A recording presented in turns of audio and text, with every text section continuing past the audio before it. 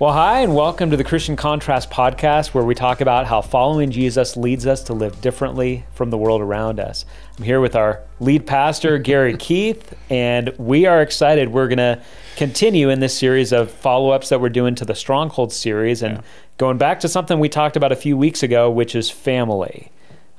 It's almost Christmas as we're recording this, 10 days from Christmas. And so the focus on family is even more during this time because we all know Christmas is about family. That's right. Or so we hear. So what we're going to be talking about is we have this odd thing as Christians where we value family deeply for many reasons, and yet we resist the cultural adage that family comes first. So we're going to be exploring in this podcast episode how we value family properly without making it into an idol. And so I thought I'd start, and we can both kind of weigh in on this. Okay. What would be some signs that family has become an idol? Well, I did my homework, did a little thinking about this ahead of time. And before I get too much into this family, let me just give a disclaimer here. I don't know what kind of personal things I'll share about my family and about my journey. You know, I have 2 boys and 3 girls and 9 grandkids, and they're all adults. And so I'm kind of past a lot of it, but it was a good time to reflect down on some things that I had done or I wish I had done in this regard. And so just give you that. I'm sure that I was not the perfect parent, and I'm sure I could do better if I was given the opportunity now. So with that little disclaimer, whatever I share is in that context. How's For that? sure. How's That's that? good. Well, obviously, you know, when we talk about idols, I think you've said it very well in different times when you've talked about idols. Idols is something we put in front of God. And so we can put our family in front of God. And there are some real signs that you brought out actually in the series that you talked about, when you talked about if sports is more important than church, or if movies is more important than prayer and scripture. I think those are really good key points to remember. How do we gauge the importance of setting an example? How important is church to us, and what the value of it? Now, you and I know going to church doesn't make us a Christian, but we need believers. We need interaction. We are to engage with spiritual preaching and teaching and serving. And how do you do that if your time is all taken up with things that are not related? So I think things that get in the way of that, and it could be a variety of things: laziness, going out to the desert and four-wheeling. I mean, it could be those types of things that even you do as a family. But does it take you away? And are your kids from spiritual learning? And do your children see that because you've made that more important for your own life? And then how does that affect your own Christian life as a parent? So I see there's lots of things we could talk about. It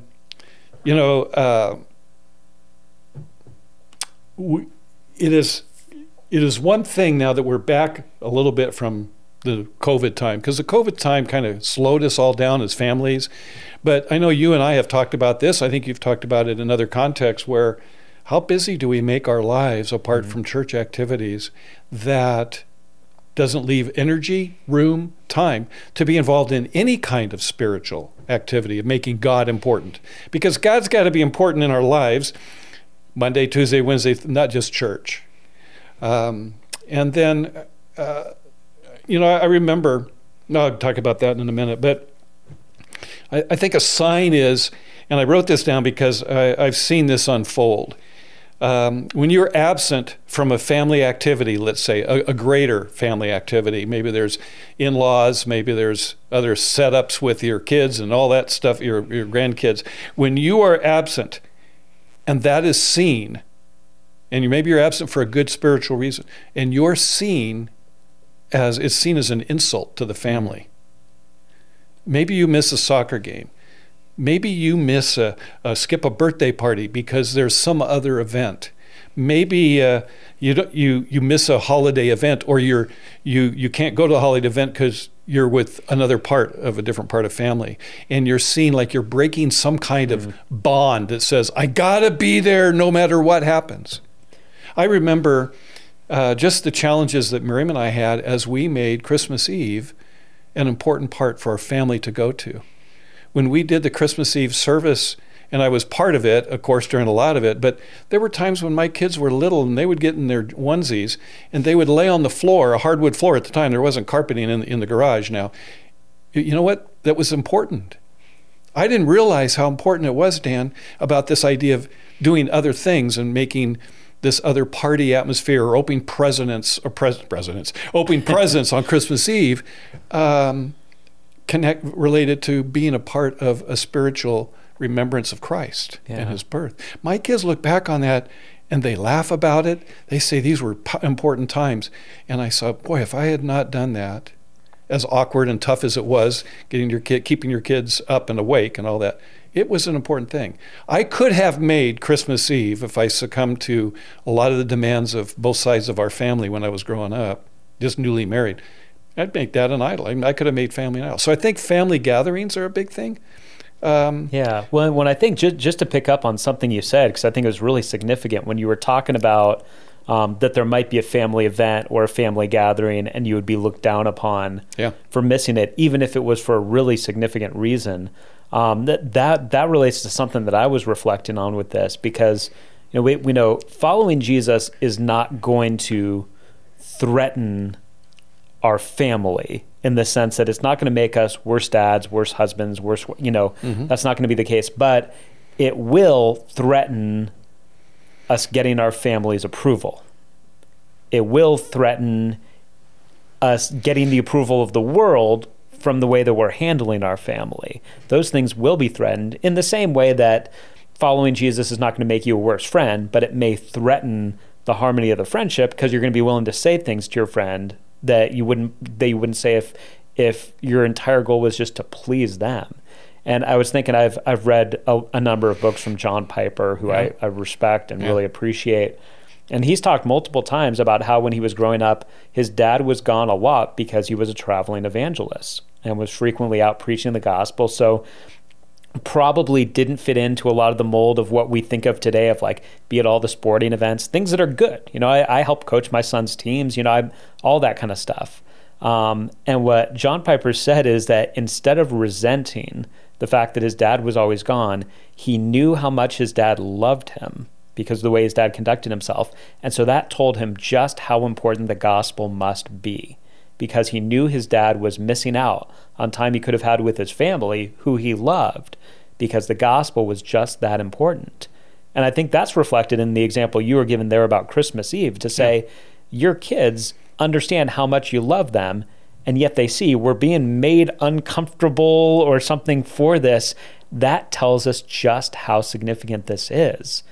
And so I think when we're talking about this, the important thing is to say, if your ultimate goal is to get the approval of your kids, you can't follow Jesus and seek the approval of your kids. That won't work. Yeah. If your ultimate goal is to get all of your friends around you to think that you're doing family in the best possible way, it's going to be hard to follow Jesus and seek that. Yeah.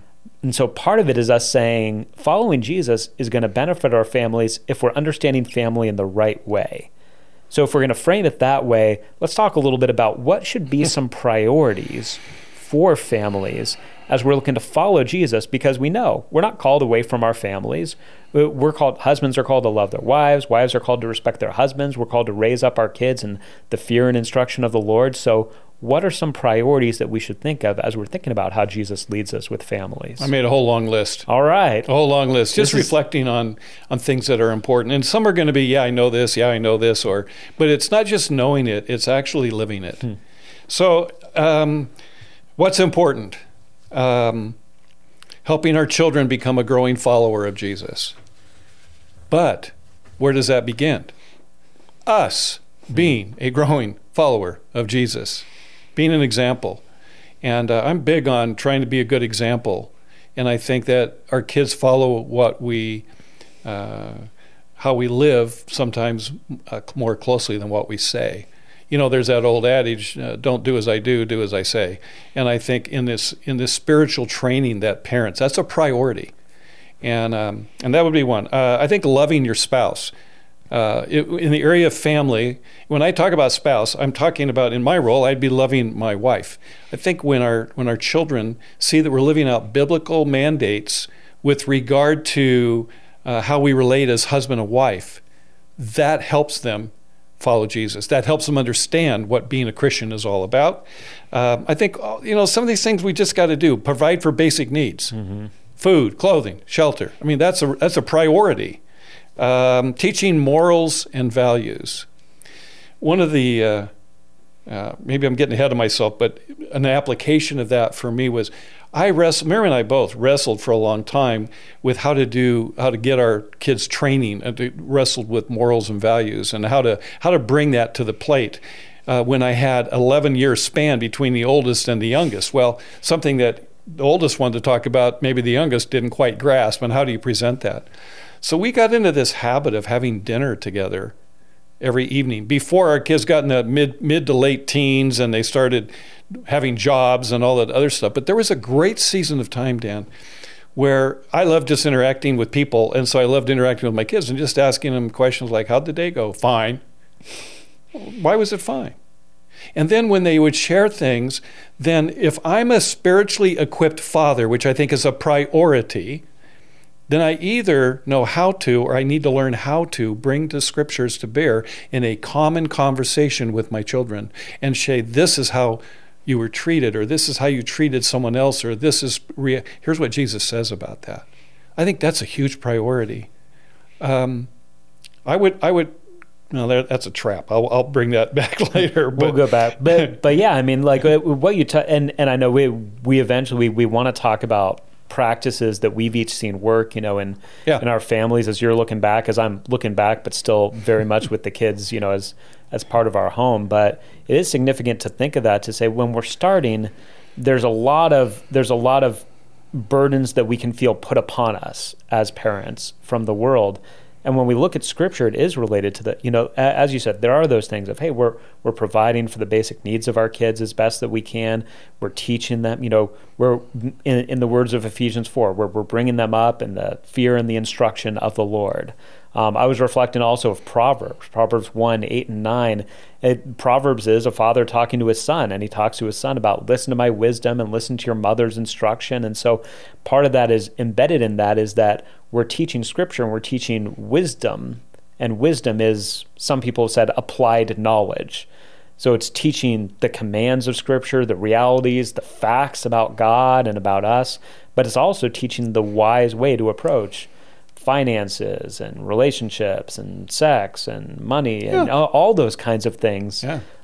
You talked about the dinner table thing, which I know can be a battlefront with different families, but I would just echo to say, we've got, I've got a couple of teenagers now, and we're still able, thank God, on a real regular basis to have that dinner time that is so, I feel like dinner time and bedtime have been two huge times of meaningful conversations. We're going through the Advent devotional now at dinner time, the Matt and Lauren Chandler one. But what we were doing before that is we would just rotate. Me, Karina, or one of the two older boys would read something from the Bible reading plan that day, give a couple thoughts on it, and then we just see where the discussion went. Sometimes it would last a long time. Sometimes it would last a short time, but it was a way for us to gather around Scripture and also to do what you were talking about, for me and Karina to model, this is important to us. Yeah. And for us not just to say, you should be obeying your parents and doing what's right and not smoking, but for them to see Jesus is primary in our lives. And we can't make Jesus be primary in their lives, but we can set them up to see the benefits of Jesus being primary, and we can set them a model of what it looks like to try to live that way. Yeah. Obviously, a priority is getting Scripture into our children, but that presumes we have it in us. That's true. And so I think that's why this example starts with us as parents. A top priority is that we're living the life, because I agree with you when you have said in that message that if church is not a high priority for you, it probably won't be for your children. Yeah. And that's very real. And so I think another priority is to be real with our children about how we are doing spiritually. So I think a priority is when we sin against our children, we're not the bigger person and we can just roll over and forget. We need to be, they're worthy of our respect. They're worthy of our seeking forgiveness when we're are messing up in front of them. And I think showing the real journey of who Jesus is in our life, both the encouraging things, but the real challenges and how we're addressing those challenges is a priority. So I think it all relates to how we as parents are living the life and incorporating things like prayer and incorporating things like scripture and incorporating things like conversation, along with those morals of teaching morals and values come with that, don't they? Absolutely. And then Absolutely. I always wanted to be involved. My kids all went to public school. It's a different season of time than where we're at today. I recognize that, but it was no less dangerous because there were lots of things. There were just different issues that our kids had to face than what they face today. I wanted to be involved. I wanted to know what my kids were going through and what kind of education. So I think that's a priority too. Yeah. But if we're wrapped up in doing a lot of other things, we can make education even a priority. I mean, a idol. Absolutely. We can let it get in the way. So there's always this going back to, how are we walking with Jesus? How are we interacting with culture and helping our kids do that well? Yeah. And the interesting thing about this is I think for at least the vast majority, if not for all Christians who are parents who are listening to this, they'd all probably hear what we just said and say, yes, we agree. Yeah. Those should be the priorities. Mm-hmm. But many of them are also probably looking at their lives and saying, that's not the way it's working out right now. Yeah. And it's not that there's necessarily horrific sin or chaos. Sometimes there is, but that it's just like, that's just kind of not what's happening. And you alluded to it earlier. It's because there's different traps that we fall into that keep us from getting where we want to be. And we've probably already alluded to a few of them, but let's talk for a while. What are some traps that families, and in particular parents, are falling into these days that are keeping us from what we want to do in bringing up our kids with Jesus being supreme?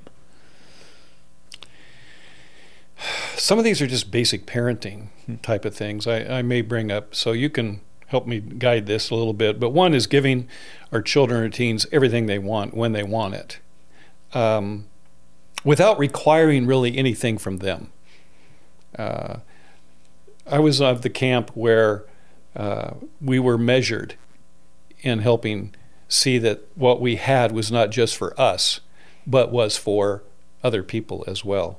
And so I think that can be a trap because we don't want to really say no to our kids, but I think learning how to say no at the appropriate times is an important thing. And so a trap can be, I'll just do whatever, you won't say that in so many words, but you may live that. 100%. Yeah. I totally agree. Yeah, I've got, one of my daughters was a junior class president at Upland High, and she had a good friend who came from a wealthy family.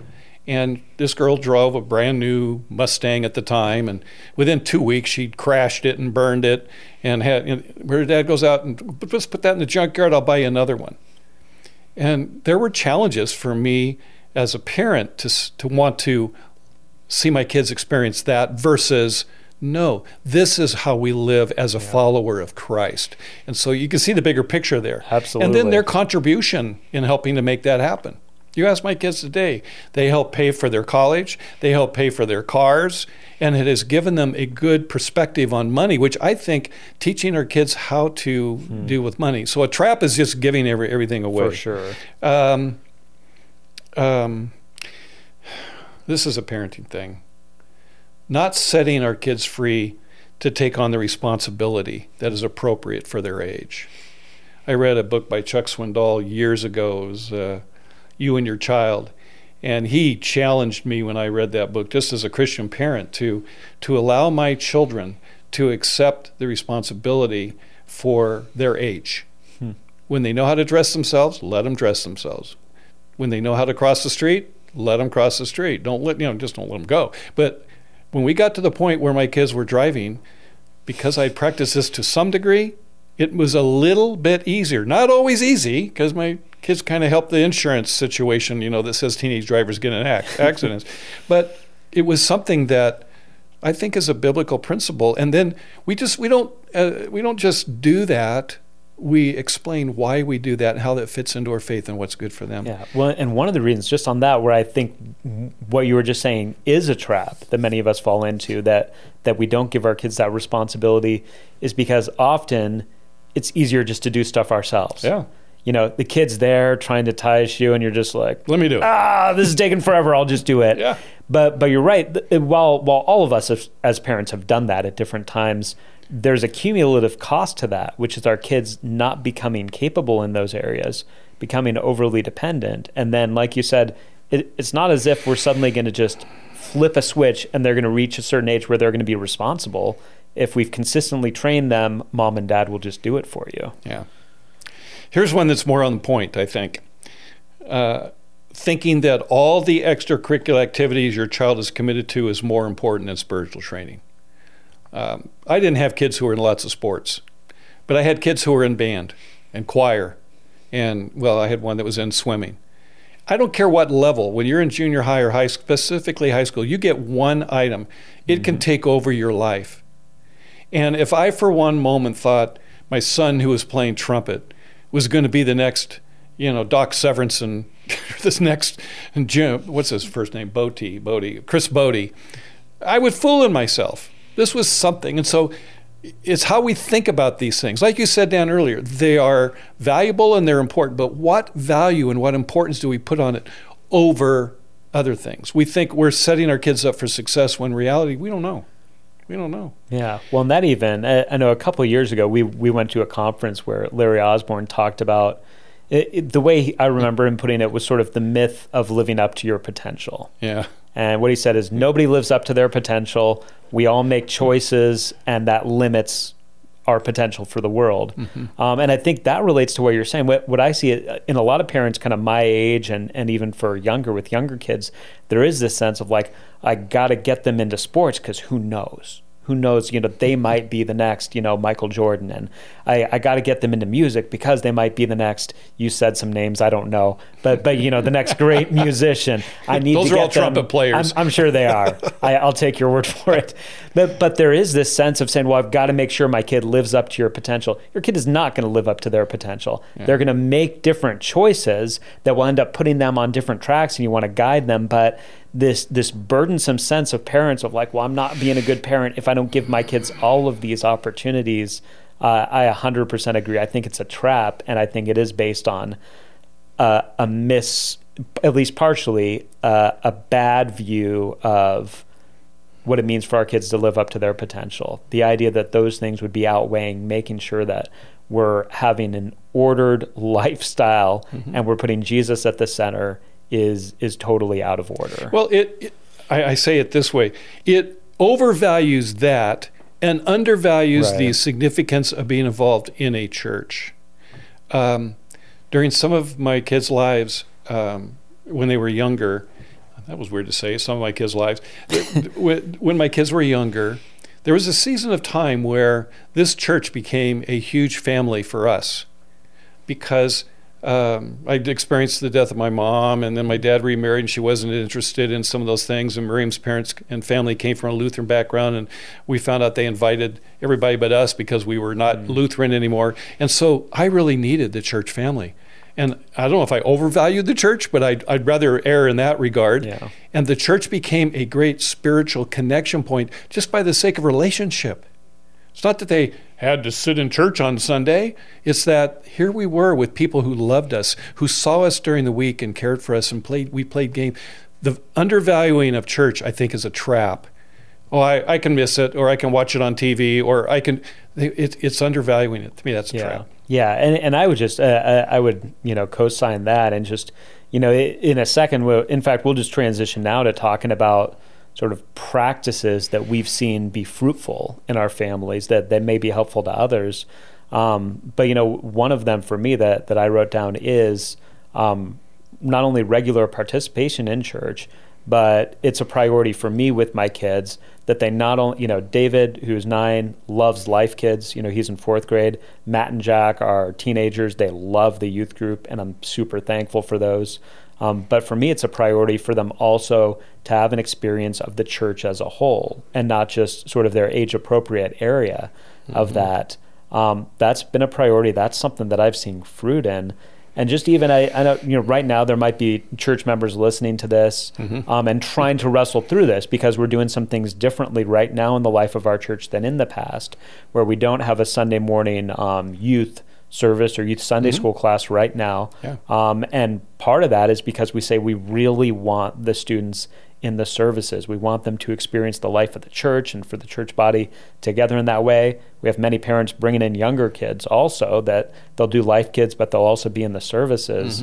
Part of it for me is I just say, man, I want my kids to be involved in church their whole lives. I want them to follow Jesus. I want them to love the church. And for me, the idea that at some point at 18, my kids are just going to know how to experience church that is not geared specifically to their age range isn't realistic. And so I just give an encouragement to parents. If right now you're looking at this and you're saying, I don't know about trying to make my kids sit through a service. First of all, I'm not offended by the idea that I am not the greatest speaker or most on-point speaker for teenagers. I get that. I really do have teenagers in mind when I'm preaching it and I'm wanting to connect, and I love the teenagers being in there, but I'm not offended if they say, hey, when Jeff teaches, it's much more on point, and when Dan teaches, it's much broader. That's fine. I would just say to parents, right now is a unique opportunity for you to help your kids learn how to participate in a wider body of Christ when things are not all geared towards them. And if they don't learn now, you probably shouldn't assume that that's just going to happen.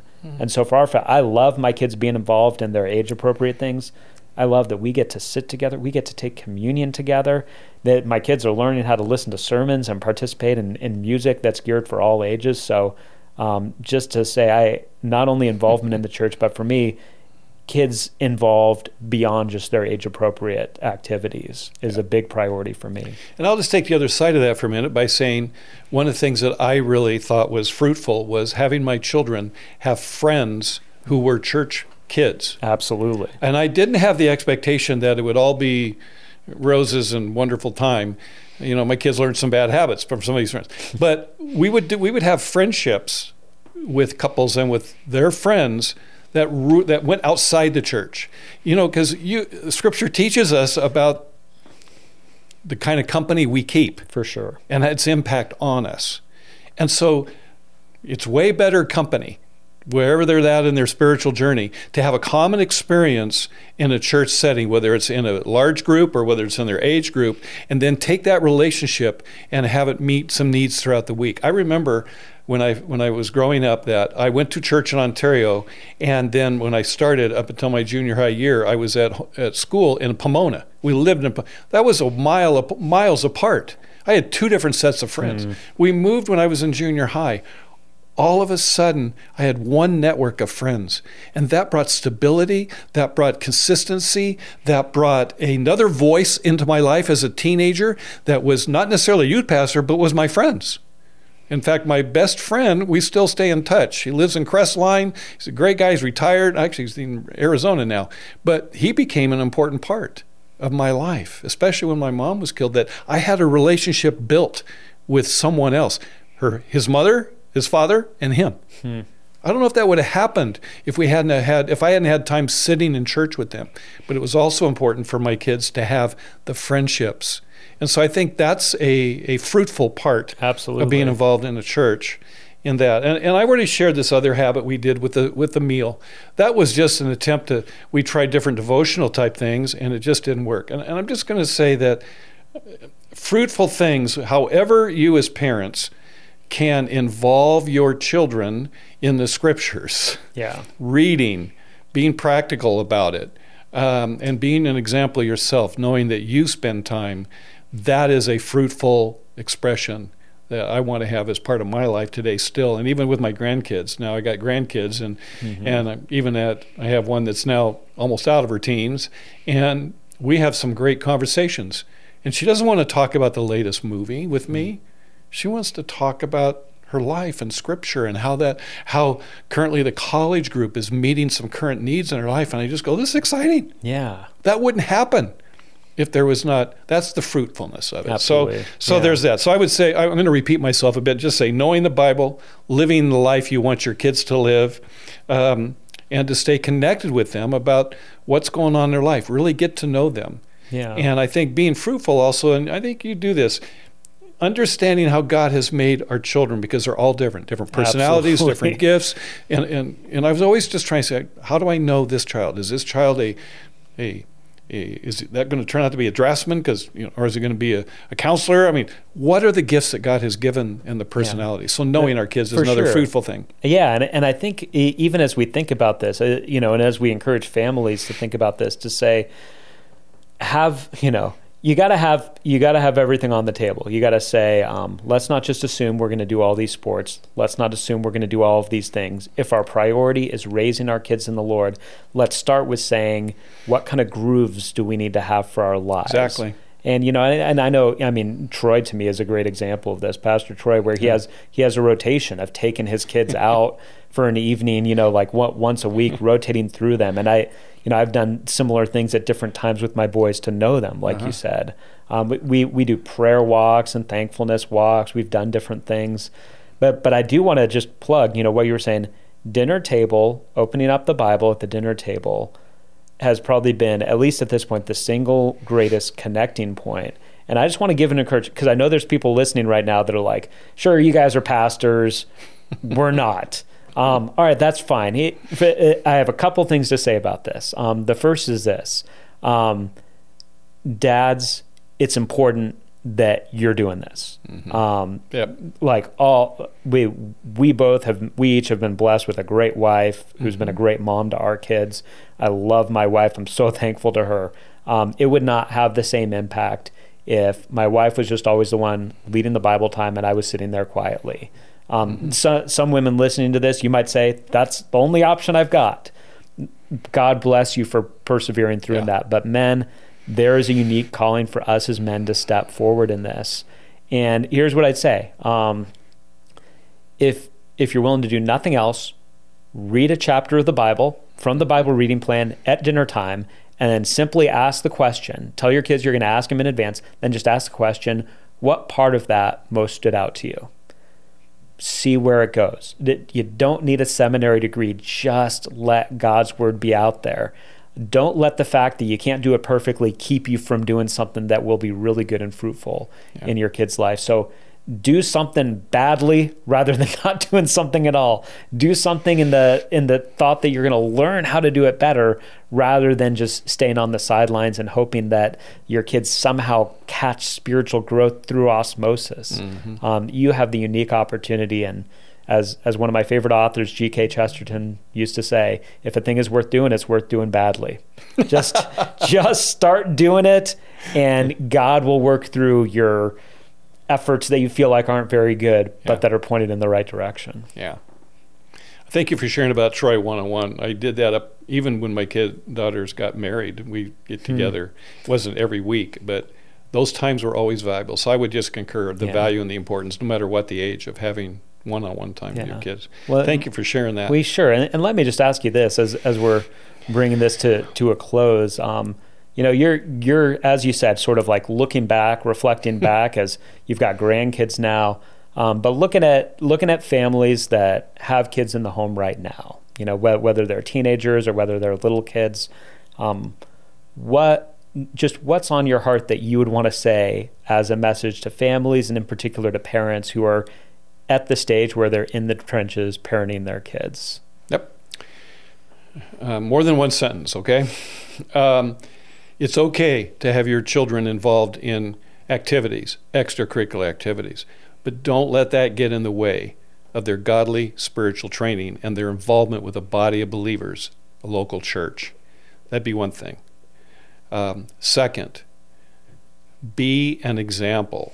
Be a personal example as a couple, where if you're a single mom or single dad, be an example. Talk about Jesus. Don't talk about the movies that you just saw, unless there's a spiritual component here.